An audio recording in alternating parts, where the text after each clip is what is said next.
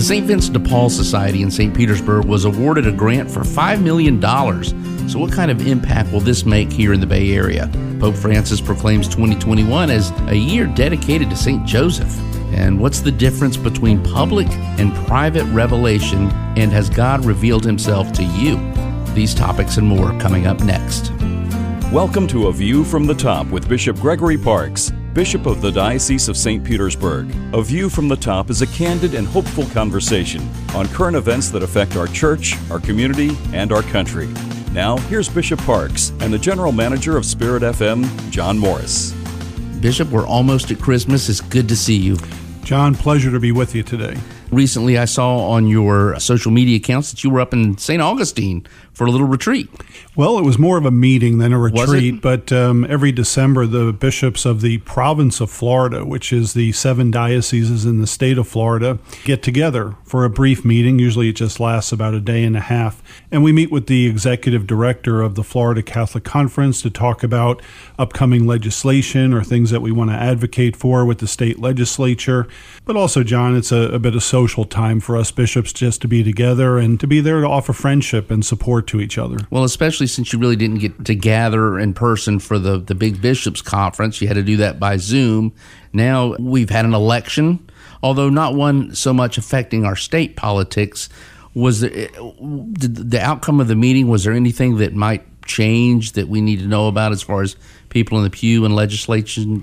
Yeah, nothing major that I think I would want to share today. No major decisions were made. Of course, COVID was a big topic of discussion, and trying to get everybody back to Mass and when that might happen. And I know we've talked about that quite a bit on this show, and what our priorities are going to be as a Catholic conference here in Florida. So I turned on the newscast the other day, and I see you on the steps.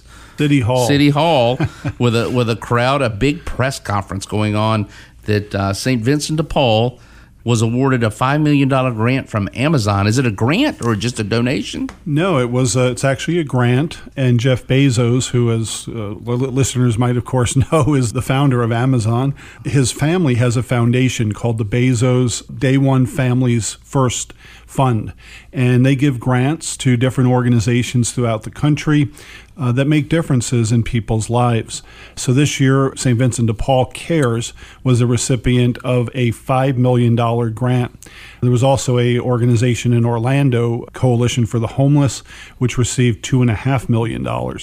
Kind of the interesting thing before we get into what the grant's going to be used for is you don't apply for this grant. So most grants, you submit an application and you outline what you're going to use the money for, and you submit it and they evaluate it along with many others and then make a decision. Here you don't apply for the grant. They have a team that researches different organizations around the country, charitable organizations that are doing good work, and they recognize them by giving them this gift. There were, I think, only 7 or 8 that received the $5 million gift. That was the highest amount that could be given. And of course, St. Vincent de Paul Cares was one of those organizations. So St. Vincent de Paul Cares is more of a regional organization. So they not only minister here in Pinellas County where we are today, but also throughout the 5 counties of our diocese and even south of us. So they go into the Diocese of Venice and even a little bit into the Diocese of Orlando. One of their main focuses, of course, is trying to end homelessness. And that's what this gift will be used for. And specifically for homeless families and children, school children that are homeless. That's going to be a focus of this particular grant, is trying to get them out of poverty. If they didn't apply for the grant, did they just get a call or a letter from the foundation out of the blue saying, hey, we've dropping this pot of gold, in essence, in your lap? Could you imagine getting that phone call, John, or that letter? You'd almost question whether it was a joke or something, but no joke here. That's how it works. They have a team of people that what they do is, as I said, they research different organizations, and they want to recognize the ones that are making a difference in people's lives. And St. Vincent de Paul Cares was one of those organizations. So I was pleased to be there for the announcement of it. The mayor was there. The city council members were there. Michael Raposa, who's the director of St. Vincent de Paul Cares, was there. And it was just a day of joy, a day of hope, in the midst of a year that's been really tough, very challenging. As I said at the press conference, it was a light in the darkness this year. So it was good news. At many of our parishes around the Diocese of St. Petersburg, there is a St. Vincent de Paul Society, or there's a collection made for the poor box, or, on the third Sunday of the month, we'll be collecting food for the local St. Vincent de Paul Society. Is St. Vincent de Paul a ministry of the Diocese of St. Petersburg, or they work in tandem with? Well, St. Vincent de Paul is actually an international organization. It is separate from the diocese in that it's a separate 501c3, so a nonprofit organization. And they have quite a structure to St. Vincent de Paul. So you have the international organization, then we have a St. Vincent de Paul USA. And then, of course, under that, there's different delineations. So St. Vincent de Paul at a particular parish would be what they call a conference. Okay. And so they would be a very local ministry in which they would provide help and assistance to those in need in their local communities. But it's quite a large organization around the world. I think over 100,000 members that belong to it. So does the national church, the Vatican, the local bishop have any sort of say or lack of a better term, control over? Well, of course, any Catholic organization that would do ministry within your diocese, you do have a connection to them, though I'm not, in terms of governance, I don't really have any say with with St. Vincent de Paul. I have a very good relationship with them here in our diocese, and in fact, every year, Michael Raposa comes to see me and gives me an update on what they're doing, gives me an annual report, and we share the same mission, John. You know, that the gospel called to provide shelter to the homeless, to provide food to the hungry, clothing to those who need clothing. So we share that mission, and so we kind of participate and cooperate together. Sure, and I know that for many of our listeners who may or may not know, Spirit FM has always been a big advocate. We've interviewed Michael a couple of times, and we just did a collection here a couple of months ago to help out some of the regional St. Vincent de Paul. What is the difference between St. Vincent de Paul and Catholic Charities of the Diocese of St. Petersburg? Sure. Again, so there are two separate, distinct ministries in terms of their organization and in terms of being separate 501c3s. I've already talked about St. Vincent de Paul, but Catholic Charities is a ministry of the Diocese of St. Petersburg. So there I do, as bishop, have oversight and a connection to it in terms of what they're doing and different projects that they might be working on or ministries that they're looking to expand. So, but that is directly connected to me as the bishop and to our diocese here in St. Petersburg. Again, though, we share the same mission, which is caring for those in need. So really, the St. Vincent de Paul Society at the local parish, in essence, sometimes takes a burden off the local parish, and that when people come for assistance, the pastor or their team could say, let me put you in touch with St. Vincent de Paul Society, who's operating right here in the parish. They do, and that is a great blessing to a parish to have a St. Vincent de Paul conference, or a ministry as we would call it, because it is a place where when somebody comes for help, and of course people do come to the church when they need help, because they know that that's our business, right, is to help people in need. So to be able to refer them to St. Vincent de Paul, who will sit down and meet with them, will evaluate their need and assess it, and then see how they might be able to help. Some parishes do have charitable ministry like food banks or food pantries, clothing, and things like that. And they're not part of St. Vincent de Paul, but St. Vincent de Paul is more organized. There's kind of a spirituality about it, and it's a beautiful ministry. You and I both know that money talks. Churches, individuals, leaders can be influenced by large gifts. Did this gift to St. Vincent de Paul Society come with any strings attached? Not to my knowledge, and again, they didn't apply for it. Sure. So basically, it was an incredible public recognition of the work and the ministry that St. Vincent de Paul Cares has been doing for years, for decades.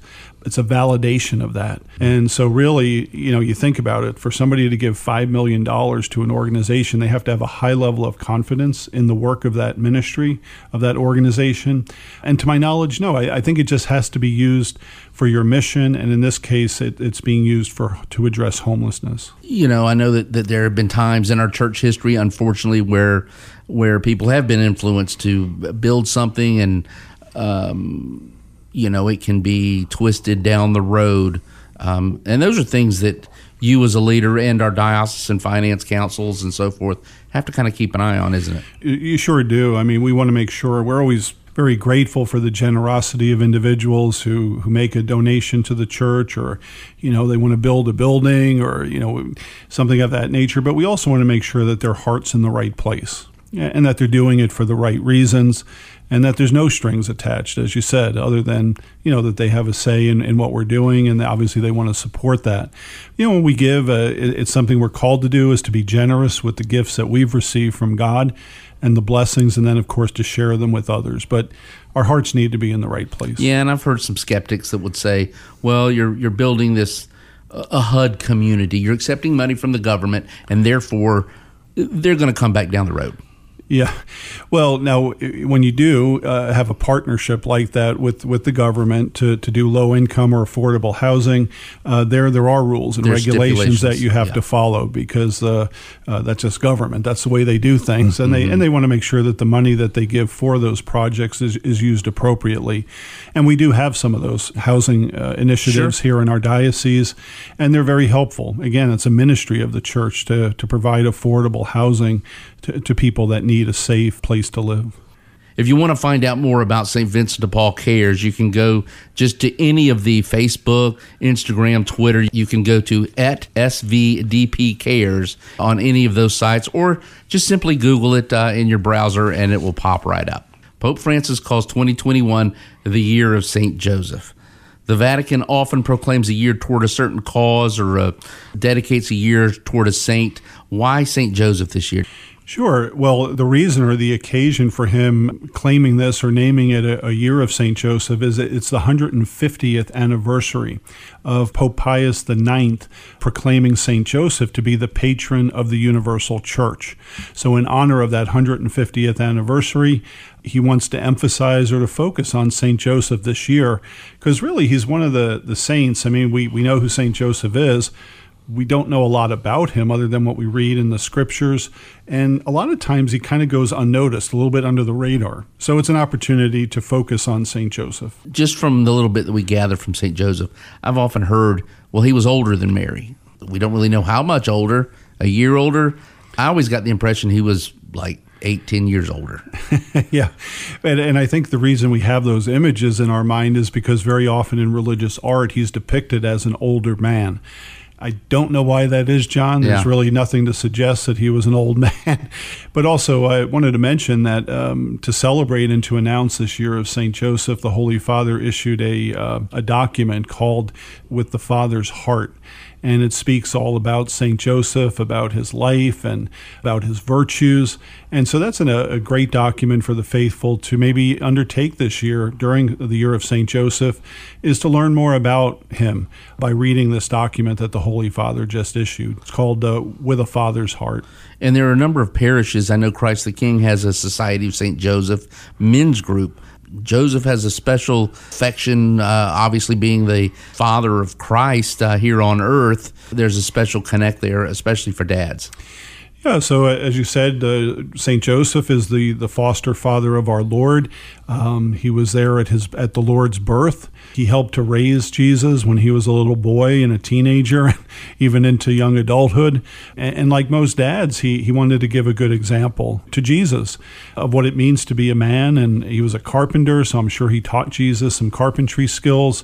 And that's why we look to St. Joseph as an example of virtue, because really he was that person in Jesus' life that really would have reflected what manhood is all about and taught our Lord that. In our society today, we see a lot of divorce and men stepping into the gap to fill the role that maybe the natural father had left. And these are heroic virtues in many cases. Yeah, and research has shown that in terms of faith, that when the father within a family unit practices the faith, when he goes to church with his wife and with his children, that there's like an 80% chance that the children will go to church for their whole lifetime. Whereas if you don't have that example of faith being given by the father within the family, that doesn't happen. Those numbers go way, way down. So St. Joseph within his own family with Mary and with Jesus, They were devout Jews. They followed the Jewish laws and customs, and they would have passed that on to Jesus as he grew and as he matured into adulthood. Interesting that the Holy Father chose to proclaim this and release the letter here during Advent, when if you think about it, here's Joseph and Mary, a young couple not married, and suddenly the angel comes and says, you're going to have a baby. Sure. So we celebrate and we recognize what's called Mary's fiat, or her yes to God's will, when the angel came and announced that she would bear the Son of God. And she said, let it be done according to your word.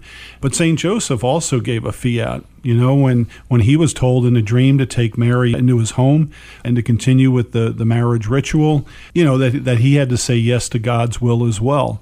And in both of those cases, they were asked to do something that was very, very difficult for them to understand. In fact, they probably couldn't understand it, but yet with a great deal of faith and trust in God's will, they accepted his will and they did it. I just can't imagine the conversation between the two. She going to Joseph and saying, you won't believe what I dreamed last night or what I saw. And then him saying down the road, you won't believe what I saw. Well, we read in Scripture, that Scripture does say that Joseph was a righteous man and he wanted to do the right thing. So he was prepared to divorce Mary quietly just to avoid bringing any shame upon her. But then he had this dream. And God had different plans for him. And praise be to God, St. Joseph followed God's will for his life and took Mary into his home and then became, as I say, the foster father of our Lord. Now, in this letter that the Holy Father has put out, he mentions plenary indulgences. Can you explain that? Sure. So a plenary indulgence, or a plenary indulgence, depending on how it's pronounced, is the full remission of any temporal punishment that we might be due or that we may have accumulated because of our sinfulness. And so there's certain things that we can do before we pass from this world to remit that punishment.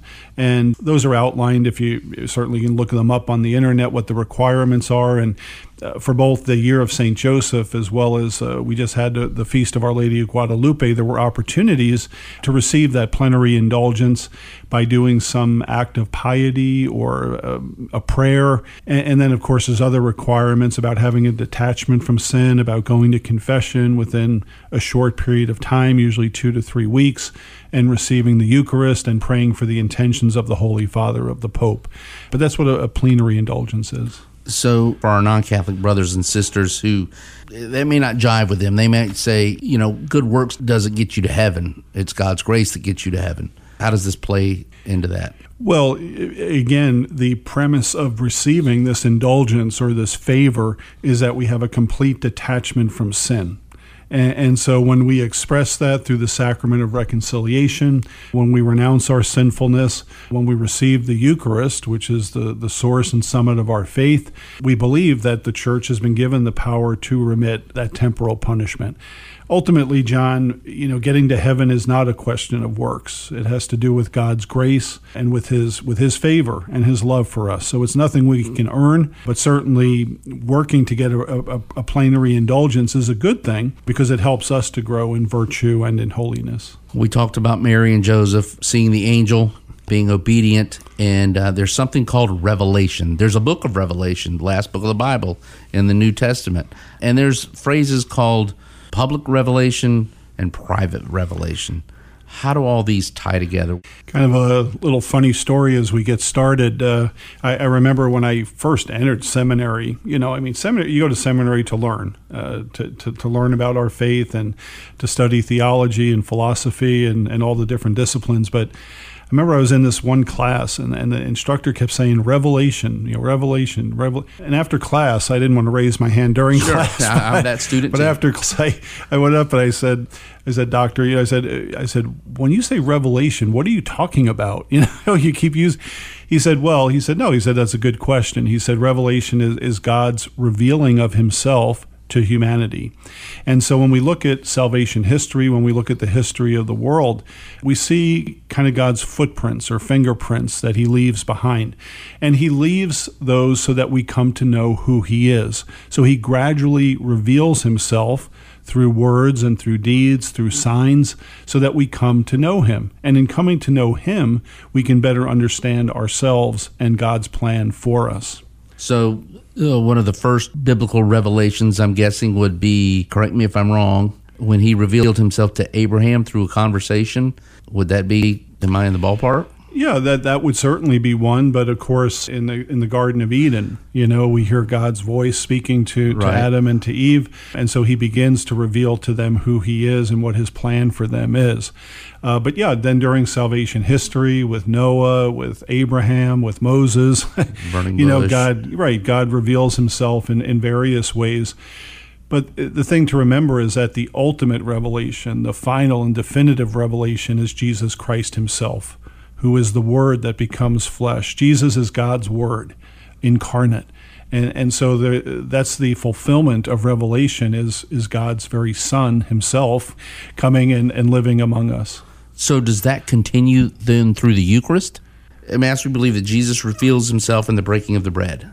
So you're correct, John, in saying that it does flow into the Eucharist, because remember, at Mass, what we celebrate is salvation history. It is the sacrifice of Jesus Christ, who, as I just said, is the ultimate and the final, the definitive revelation of God's love for us. So Jesus reveals God to us and reveals who we are as children of God, who God desires to be with him. And so he sent his Son to be our Savior. And that's what we celebrate in the Eucharist, is the sacrifice of our Lord and Savior, Jesus Christ. Public revelation. Yeah, so public revelation would be revelations of God that are approved by the authority of the Church. And there's a process that we go through to determine whether something is a public revelation or is not. The fact is, we believe and we teach that after Jesus Christ, who was the fulfillment of revelation, the definitive revelation, that there will be no more public revelation. So, in other words, in Jesus Christ, we have everything we need to know about God to be saved. He's revealed that to us through his Son, Jesus Christ, who died for our sins. So there's no other revelation that's suddenly going to appear tomorrow or next week or next year, which is going to change that.